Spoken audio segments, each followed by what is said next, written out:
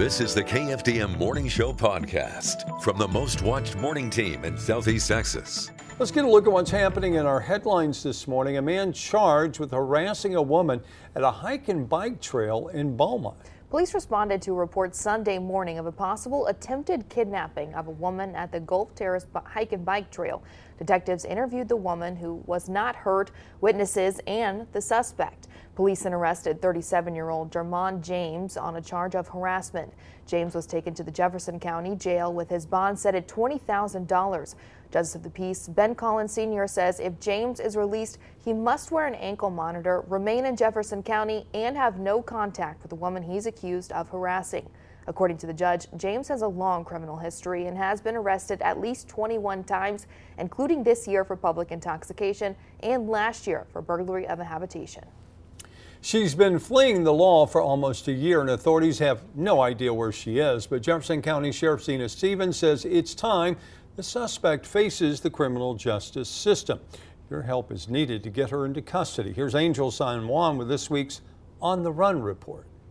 In this week's On the Run, we're going to show you a woman that we've shown you before, but she's been difficult to catch. So joining me right now is Jefferson County Sheriff Zena Stevens with more on this fugitive. Sheriff. Yes, Angel. I need the community's help in finding Jessica Sanders. See, she's a crook that we need to catch. She's wanted for robbery. That's a serious crime, and we have victims that deserve justice. So if anyone in our community knows where we can find her, please call 833-TIPS or 835-8411.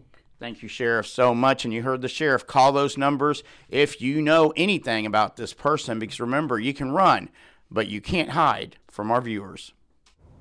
Parents have accused daycare workers in Woodville of physically abusing their children, and there's an investigative report from Child Protective Services. Mello Stiles has those documents, reaction from parents, and now reaction from the daycare owner.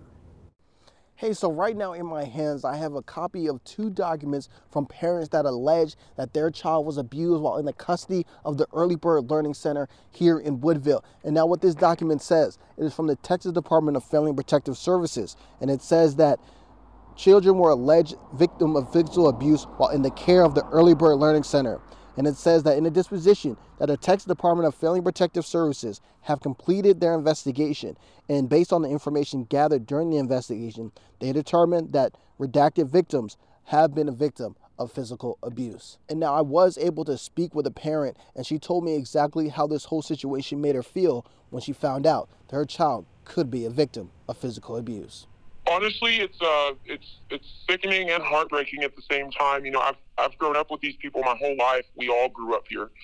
I would have never thought that this would happen to my babies or anybody else, especially with people that I grew up with and that I've known for so long and put so much trust into. You know, just thinking the fact that I dropped my kids off every day is something that I thought they were safe, and they were going into their worst nightmare. Is just terrible. It's something that I'll never be able to, never be able to live down, even though I know it's not my fault, And I did speak with Chief McCulley of Woodville PD today, and he told me that the investigation has been turned over to the district attorney. He also told me that the Texas Child Care Licensing is investigating the Early Bird Learning Center to see if they need to be shut down completely. In Woodville reporting, Mello Stiles. The owner of Early Bird Daycare Center did reach out to us. She said the allegations are retaliation from a former disgruntled employee. She also says that it's not over and the Early Bird Learning Center has done nothing wrong. The Houston Texans used their season opener Sunday to honor the 21 victims of the Uvalde Elementary School shooting. The Texans hosted the Uvalde High School football team and wore Uvalde Strong decals on their helmets. The high school players had their travel paid for by the Texans, along with local grocery chain H-E-B. And they even got to watch the game from a suite. Uvalde's senior linebacker said it was the first time most of his teammates had ever attended an NFL game. 19 children and 2 teachers were killed in the shooting at Robb Elementary in May. Since then, the Texans have donated $400,000 to the school's memorial fund and visited Uvalde earlier this month to surprise the high school team with new uniforms. Unfortunately, the Texans couldn't finish off the Colts in overtime. And now, your daily weather forecast from the Southeast Texas Weather Authority. Good morning, Southeast Texas, from the KFDM and Fox 4 Weather Center. I'm meteorologist Chad Sandwell. Here is a look at your forecast. It is Tuesday, and it is September the 13th, 2022. We are going to be off to a pretty good start this morning. Temperatures will be into the middle and upper 60s, one of the cooler mornings we've seen in quite a while. High pressure definitely going to be pushing into control through the next few days, and that's going to keep things very, very quiet here across Southeast Texas. Today we'll look for mostly sunny skies. East to southeast winds should be averaging out to about 10, maybe 12 miles an hour. We'll look for high temperatures generally in the upper 80s, both in the lakes and in the Triangle this afternoon. Overnight tonight, we'll see clear skies and generally light winds. What that means for us is one of the coolest nights that we have definitely seen in a long, long time. It could be possible that some of the areas in the lakes tonight could see the upper 50s. We'll look for temperatures dropping into the mid-60s down toward the coast. We'll look for a mostly clear sky tonight and a light easterly wind. For Wednesday afternoon, going to be looking for more sunshine across the area as high pressure continues to dominate. Temperatures should push back up to around 90 degrees.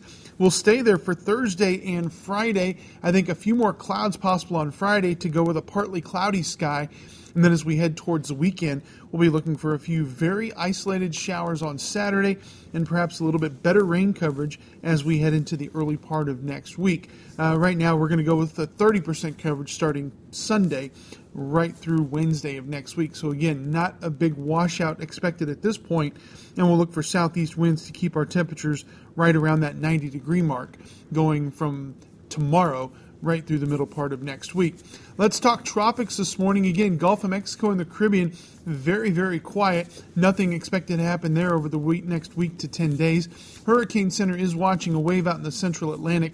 They give it a 30% chance to develop into a depression over the next 5 days. Looks like it will stay generally north of the Leeward Islands as we push towards the end of the week. High tide today coming up at 5:35 a.m. and again at 6:56 p.m. Water temperature still sitting at 86 degrees. And again, high levels of weed pollen, grass pollen, and mold spores. The tree pollen is moderate. And your sunset getting a little bit shorter days coming up now at 7:24 this evening. Don't forget, you can get your forecast anytime online at KFDM.com. You can follow us on social media. We're on Facebook, Instagram, and Twitter. And don't forget to download our free weather app. It's available on your iOS and Android devices. For your Tuesday morning forecast from the KFDM and Fox 4 Weather Center, I'm meteorologist Chad Sandwell. Have a great day. Thanks for listening. Join us again tomorrow for the KFDM Morning Show podcast.